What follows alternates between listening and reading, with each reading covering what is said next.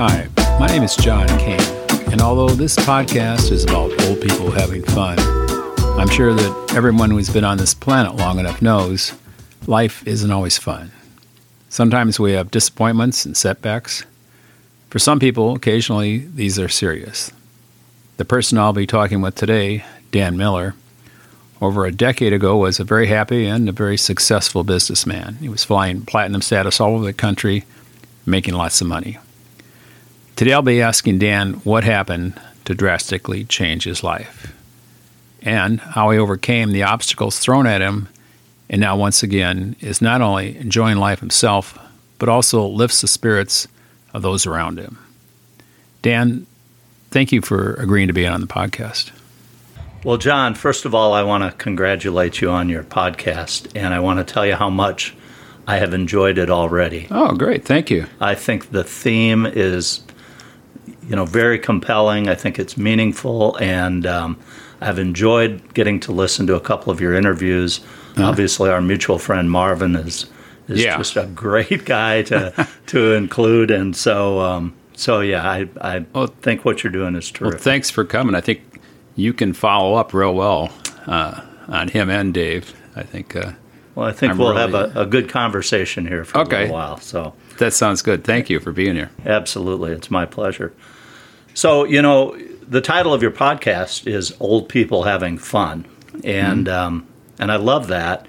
As I've thought about it since we first talked, I would modify it slightly in my case to say "Old People Having Fun." Again. Okay. And here's where I'm going with that.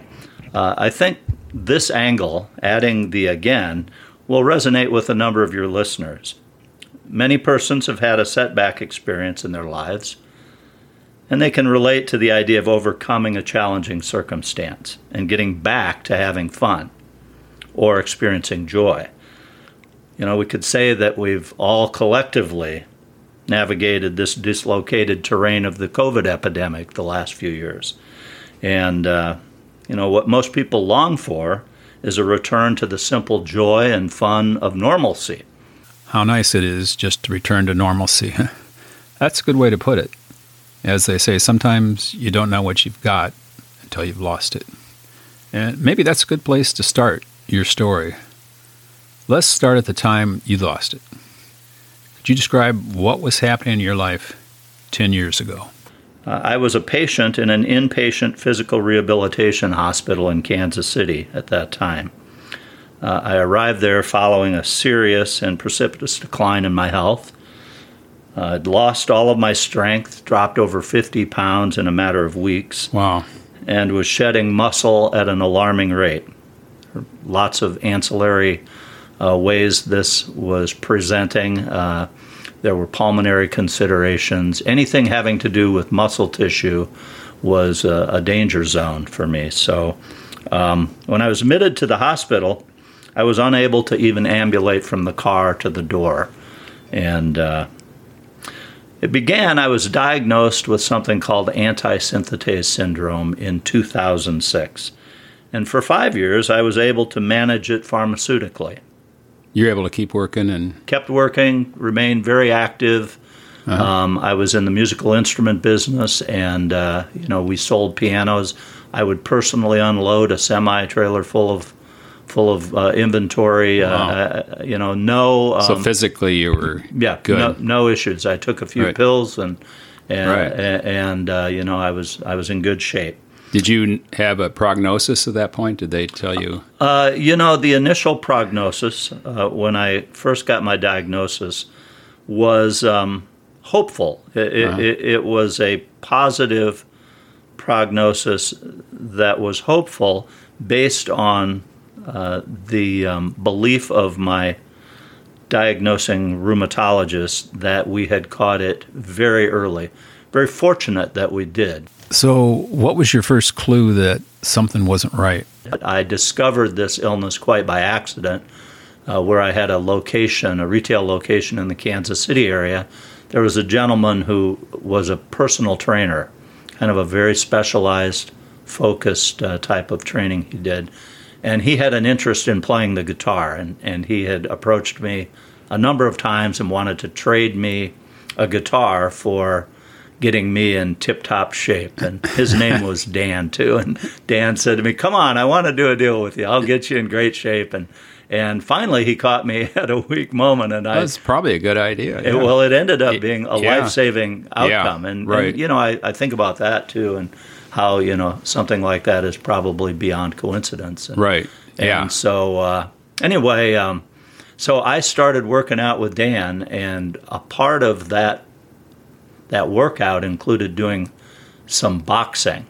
And I'd never been a boxer, and the only boxing I did was probably with siblings, the bare knuckle variety. Yeah, right. But anyway, in the process of doing the boxing segment of this workout, I noticed these really peculiar swellings that were happening in my hands and joints, and I had pain in my biceps, both sides, and it was just the beginning of a lot of really peculiar presentation of what would later be diagnosed as antisynthetase syndrome. Anyway, so my physician down there was on this, and after the first appointment I had with him, he wrote that word on a piece of paper and slid it across the desk, and he said to me, it'll be months before we'll know, but this is where I believe we're going to end up. Wow, and he was right. And he was right, yeah. Wow. And I just think the world of that physician. Yeah. And so anyway, I was diagnosed with the condition in June of 2006. In 5 years, I did great.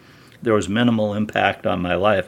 But in 2011, that changed, and I began to incur a setback. And that setback changed everything in my life. Small businesses at that time were still struggling in 2011, coming out of the recession that resulted in bank bailouts and the TARP funds and everything we lived through at that time. And we might get into this later, but you were I was very an independent. successful I was an independent business owner at that time. Yeah, right.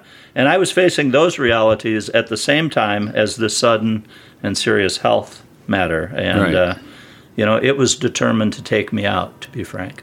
So at this point in time, your health is deteriorating rapidly, and to add insult to injury, the market's nosediving. I think a lot of people would just hang it up here. How'd you get through this? I mean, as you said, this thing appeared to be determined to take you out.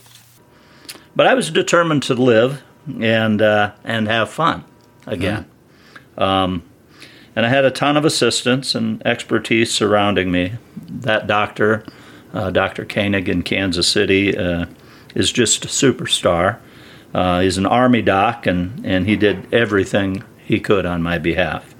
The rehab team at St. Luke's there helped me immensely, pushed me, guided me, and my family were vital to succeeding and to my succeeding. And I'm also a person of faith, and I leaned immensely on that during the unforgiving journey back to life. So that's kind of the backdrop, I suppose, of what today, to be old. I lived to be old, thank God. And better than the alternative. Yeah, it beats the alternative for sure. And the appreciation for the significance of being sure that we have fun and that we find joy. It's a non-negotiable to me in life. It's just. They say laughter is the best medicine, and the act of having fun. Well, being around you incite a lot of laughter. I can say from my experience being with you. Well, thank you. I hope that mostly that's been a good thing. Yeah, I think it is a good thing, and it appears having an upbeat attitude was a key part of your recovery.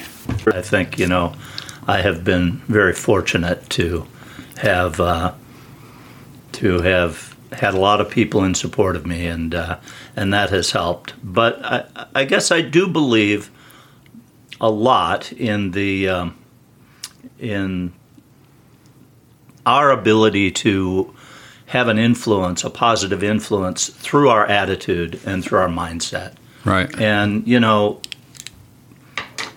medical facts are medical facts. You don't serve your purposes by living in denial of what's real and what's true. But I still believe it's an enchanted universe. And every day I wake up and I'm breathing and I'm aware. Right. It's a great opportunity to go out and seize the day. That's a great attitude. And I do believe attitude, has a lot to do with how we come through these kinds of challenges.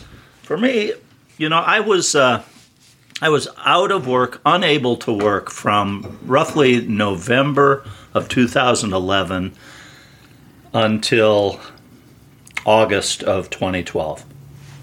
And during that period of time, I encountered all these just, significant health challenges that precluded me from being able to work.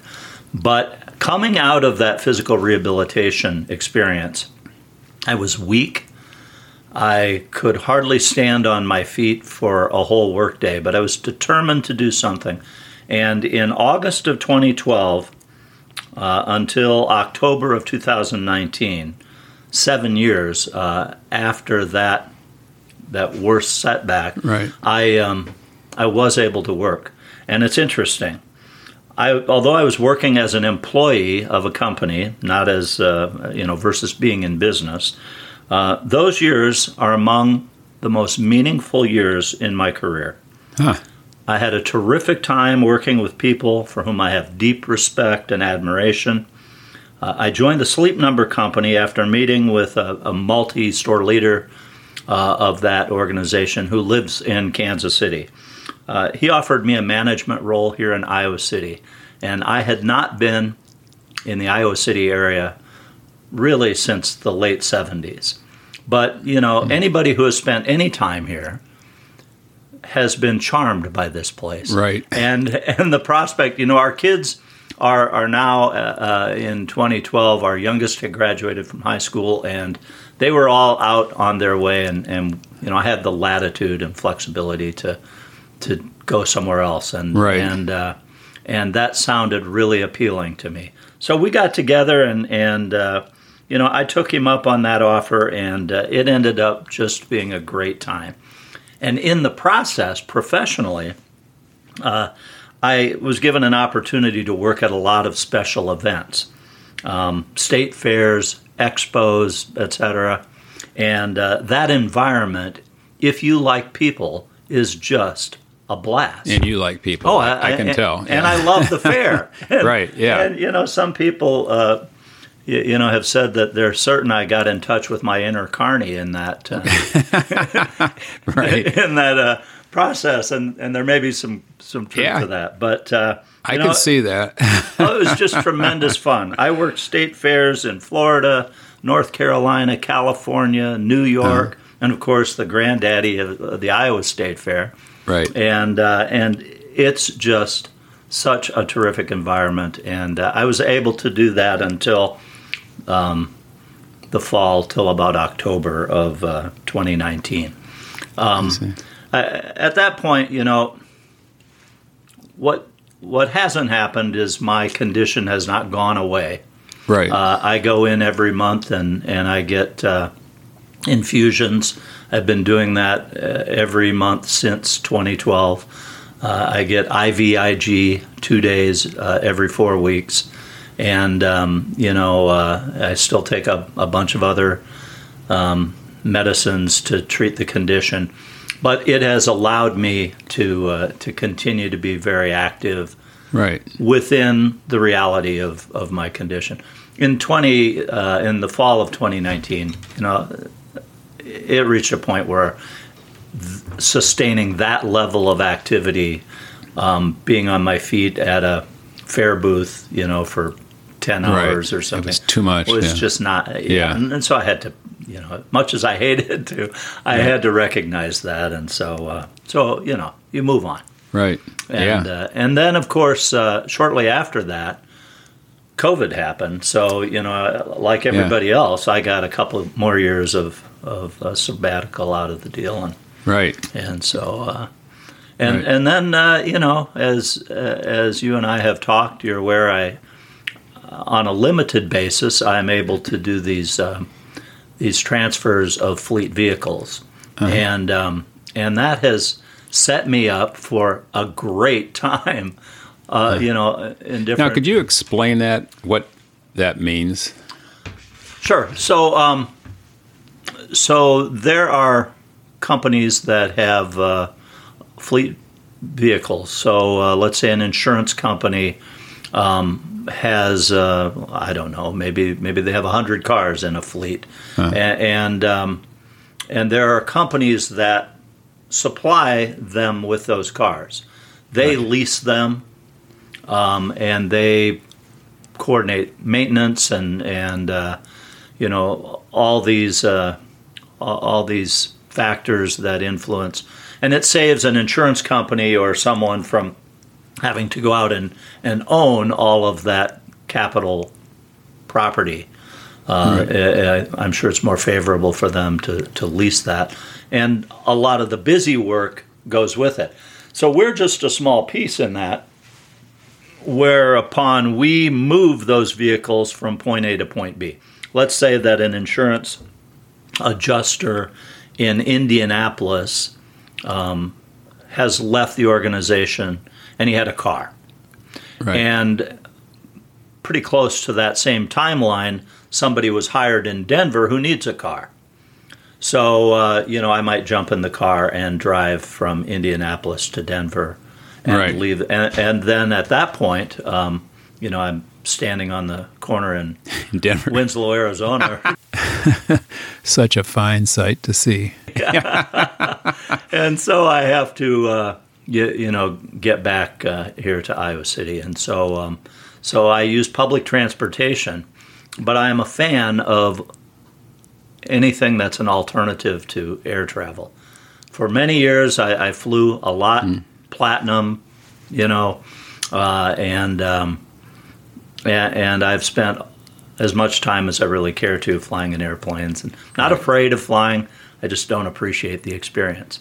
Right. So I utilize Amtrak. I love to ride on the train, and I use Greyhound or other bus lines, and that is really where the richness and the depth of what I get to experience today. It's where I'm finding it, and what I can tell you is that we hear talk about the other half of America, right? And I can report to you from the rails and trails that those transportation forms are busy, they are active, and there are people for whom that is how they move about in our country. They don't even think about flying. Right. And, I frequently find myself on a bus or on an Amtrak that is 100% full. And you're comfortable traveling on Amtrak and buses. The comfort of riding in an Amtrak train, passenger train, is the most comfort. That's the highest level of comfort, I believe. You have a large seat, and it, you have all this room. You can get up and move about. They have a cafe car where you can go get a pizza and a beer, or whatever, right? Whatever is appealing to you, and so that's really comfortable, right? In every sense. I think the least comfortable way of traveling is in an airplane. Yeah. It has the advantage of speediness. So you've got to be patient to use these other two forms of transportation. Right. And they are prone to schedule shifts. Right. It's a nice way to put it. Coming from from somewhere has to pass through a weather system, and everything's off by 3-4 hours, and so you got to deal with that. But what you have available to experience in a human sense when you're riding in these buses and trains is far beyond what happens on a plane. My experience with air travel is everybody is in a bubble. Everybody's uptight. People are not friendly. People are pushing to see who can get to the front of the line, and trying every angle they can to get an edge so that they'll be, in the first group that gets to go on or whatever. That's been my experience too. Yeah, I think it's a universal experience. I find that most of the people traveling in the other two forms of transportation are cordial, friendly, conversational, helpful to one another. And there's a different level of patience that is baked into the experience of travel. They're just more prepared to be patient, more willing to be patient when something comes up. Not 100%, there's representative samplings of all folks, but on the whole, my experience. Yeah, great. So you're having fun. Well, I am having fun, and a lot of what makes the fun are the very colorful experiences that I get to witness. Sometimes find myself in the middle of. I've been, we've talked about this. I've been, journaling many of those experiences because, I think I might like to try and do a podcast myself. I think that kind you should. Of goes into from the excerpts I've heard at a bar, talk to you, they're pretty fascinating experiences. Actually, after hearing some of your experiences, I find myself wanting to take a train or bus somewhere just for the experience of the journey. I think we have a little time left here. Could you possibly share an example of one of your experiences on the road? Example, I don't know if I told you that one time I left Philadelphia on a bus, kind of early evening. It was supposed to leave at 7:30 p.m. or something, and that bus was going to take me to Chicago, so a pretty long trip. And the bus was delayed quite a long time. It was coming from New York City, and I think it was delayed about 3 hours. Finally got there. We were finally able to get on the road, and it was a unique individual that was driving that bus.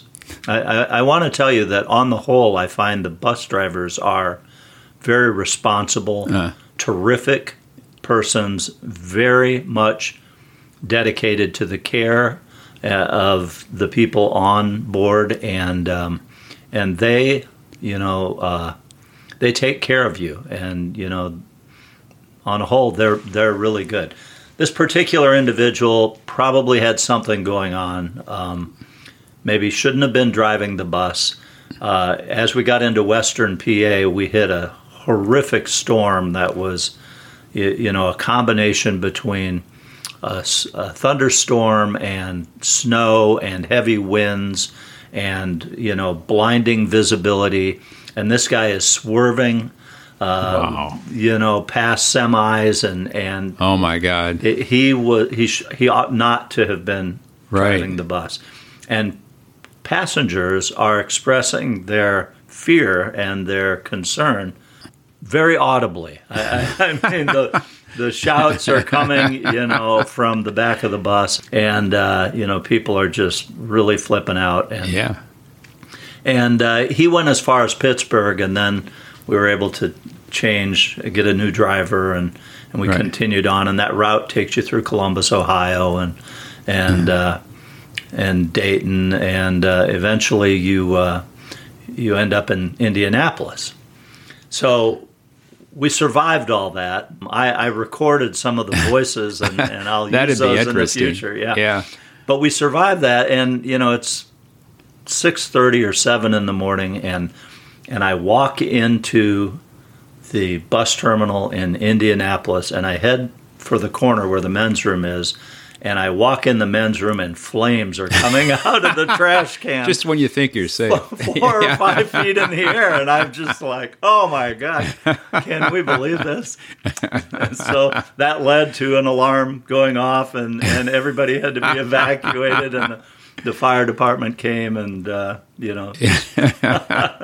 What a trip. It was indeed. Yeah. How can that not be fun? Yeah. Right? No, that's perfect. And there's something I think that's very significant about interacting with humanity. And at the end of the day, for me, that's really the excitement and the joy of the gig is just interacting with other human beings. It sounds like on that trip, you all kind of bonded a little bit together. Yeah, absolutely. Through fear. Yeah.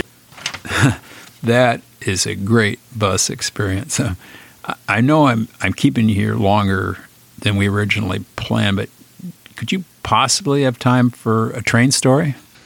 Well, the trains are the best, of course, and and I guess I should say I take a lot of flack certainly from some of my family members and friends and acquaintances, and they have a habit of hanging all these monikers on me, like the vagabond, or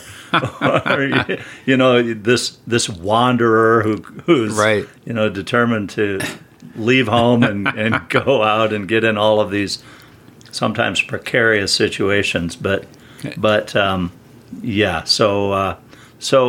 let me tell you about a crazy thing that happened when I was getting ready to board the Amtrak in Portland, Oregon. Okay. This was early February of this year, and it was a Sunday. It was a beautiful day, and of course that's a mild climate in Oregon and in the Willamette Valley, and in particular up in Portland. And so it was nice. It was probably mid-50s. Sunday afternoon, and I was seated. That's a beautiful old train terminal in Portland, and I was seated outside. There's some benches and kind of a neat park area across the street, and people are just mingling around. Simultaneously, there are the many tents and shelters and structures that have been erected by people who are homeless, and there's some kind of a unique ordinance in Oregon and in Portland that says that you can camp anywhere. I don't know enough details to sound like I know what I'm talking about. It's homeless friendly. It's very homeless friendly, and they have learned that, and they have set up camp, and so that comes right up to the property line of the train station. And there are security personnel, and they do a good job of keeping everything back off the campus of the train terminal, but it's right there, and so there is some interaction from time to time, and a lot of those people are not well. There's mental health that's plainly visible. You'll have someone shouting and distraught, voicing quite audibly whatever is bothering them. Right. While people are coming and going to jump on the train, and so it's just all kind of coexist. Well, on that particular Sunday, I'm sitting out there. I think my departure was about 4:00 that afternoon.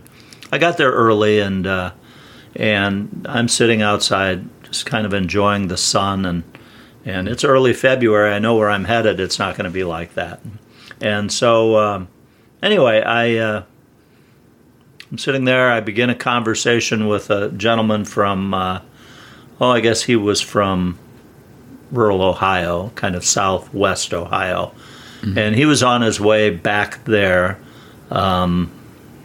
Kind of at a transitional time in his life. We were talking about that, and just easy conversation. And I observed this young woman walking in a very purposeful, determined way across the length of sidewalk from out in this park area toward the entrance to the bus terminal. And she's wearing a long coat, like a trench coat type of thing.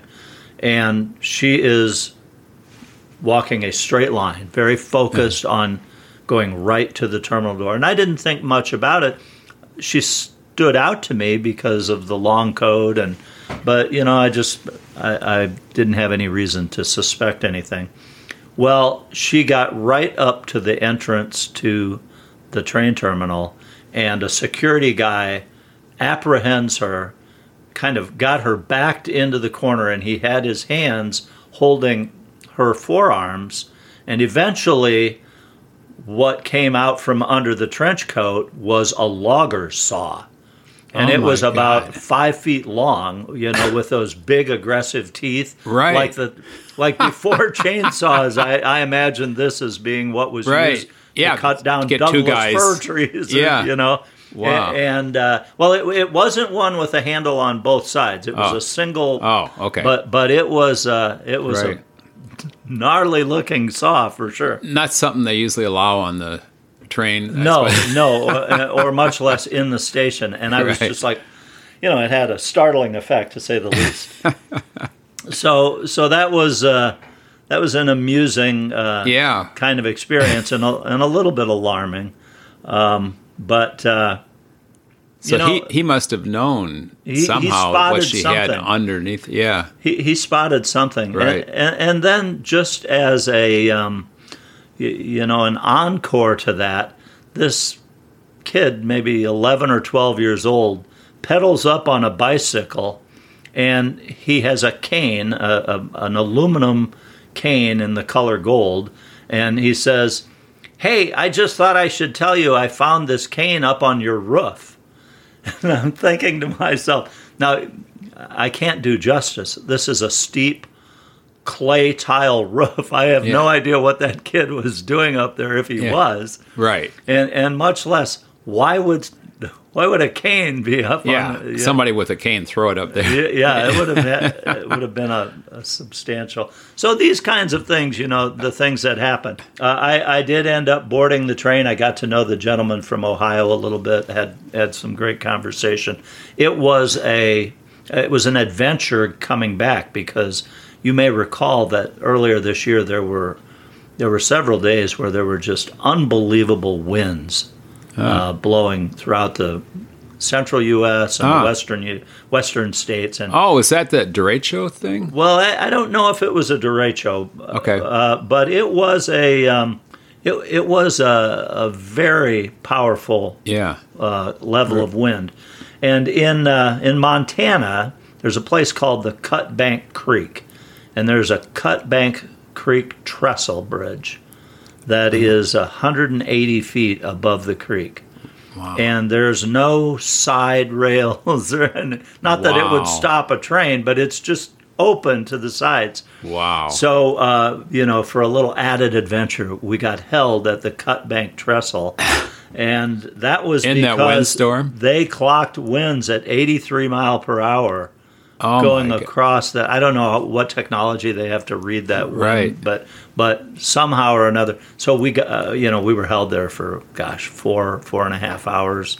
Wow. And those kinds of delays. I don't think anybody wanted the engineer to venture across that trestle. Yeah. But nobody likes the idea of being delayed and just sitting out in the open space of Montana. But it was the right thing to do, and we did that. And so, the thing that happens, John, on the train is that you really have the opportunity to interact socially with the other passengers. The cafe car, the double-decker car where you can go up and view scenic view, the sightseeing, and people do that, and you can go down there and get a beer, and you can go take that up and enjoy beautiful scenery through there, and in the process you get to know people. I met a gentleman who was going to the Twin Cities, who is a self-acting advocate for veterans. He himself is a veteran, but he is focused on the dual issues of mental health and substance abuse and alcoholism, and he self-functions in that role with essentially no budget. But he had made the trip out to Portland because he had gotten a tip about someone who really needed help knowing how to navigate the system. So this individual is himself a dual issue person, and he learned by his own experience how to navigate those challenges. So now he takes it to people who need it, and he funds himself. He funds himself on a shoestring, and that's pretty neat. And it was very cold for a part of this, and I had enjoyed some great conversation with him, and he got ready to leave, and he hands me this well-worn,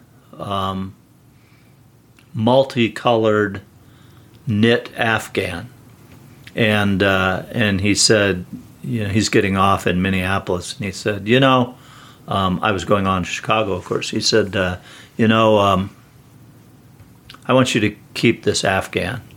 And, I'd bought him a couple cups of coffee. Right. And had conversation. I'm like, I don't need your Afghan. He's like, no. He's like, this has been passed along about 4 or 5 times now by one person to the next. And it's just, its purpose is to be passed along. And you'll know when... Yeah, you'll know when it's time to pass it on. Wow, that all happened on one trip. I think maybe a lot of us are missing out not only on the adventures of this kind of travel, but as you say, the people experience. I really am glad you're sharing this, and I look forward to, as you call it, your Rails and Trails podcast. And my final take on this, Dan, is that even though you are becoming more limited in what you can do, you seem to be realizing that you are unlimited in the amount of joy and fun you can get out of life. You're an inspiration to me and hopefully to the people listening to this podcast. Thank you very much for sharing your story with us. Absolutely. It's my pleasure.